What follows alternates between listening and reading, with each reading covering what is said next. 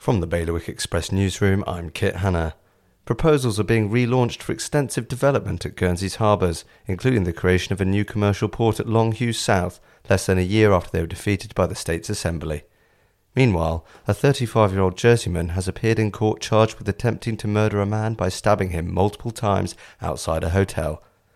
Deputy Gavin St Pierre wants to prompt a state's debate on whether Guernsey could develop its own laws and policies to accommodate refugees fleeing the war in Ukraine.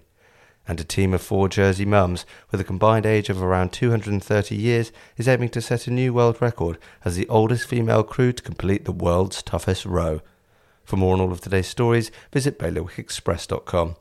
Your weather is going to be cloudy, the wind will be a southeasterly light force 3 to moderate force 4, and there'll be a top temperature of 12 degrees. That's the latest from the Bailiwick Express news team.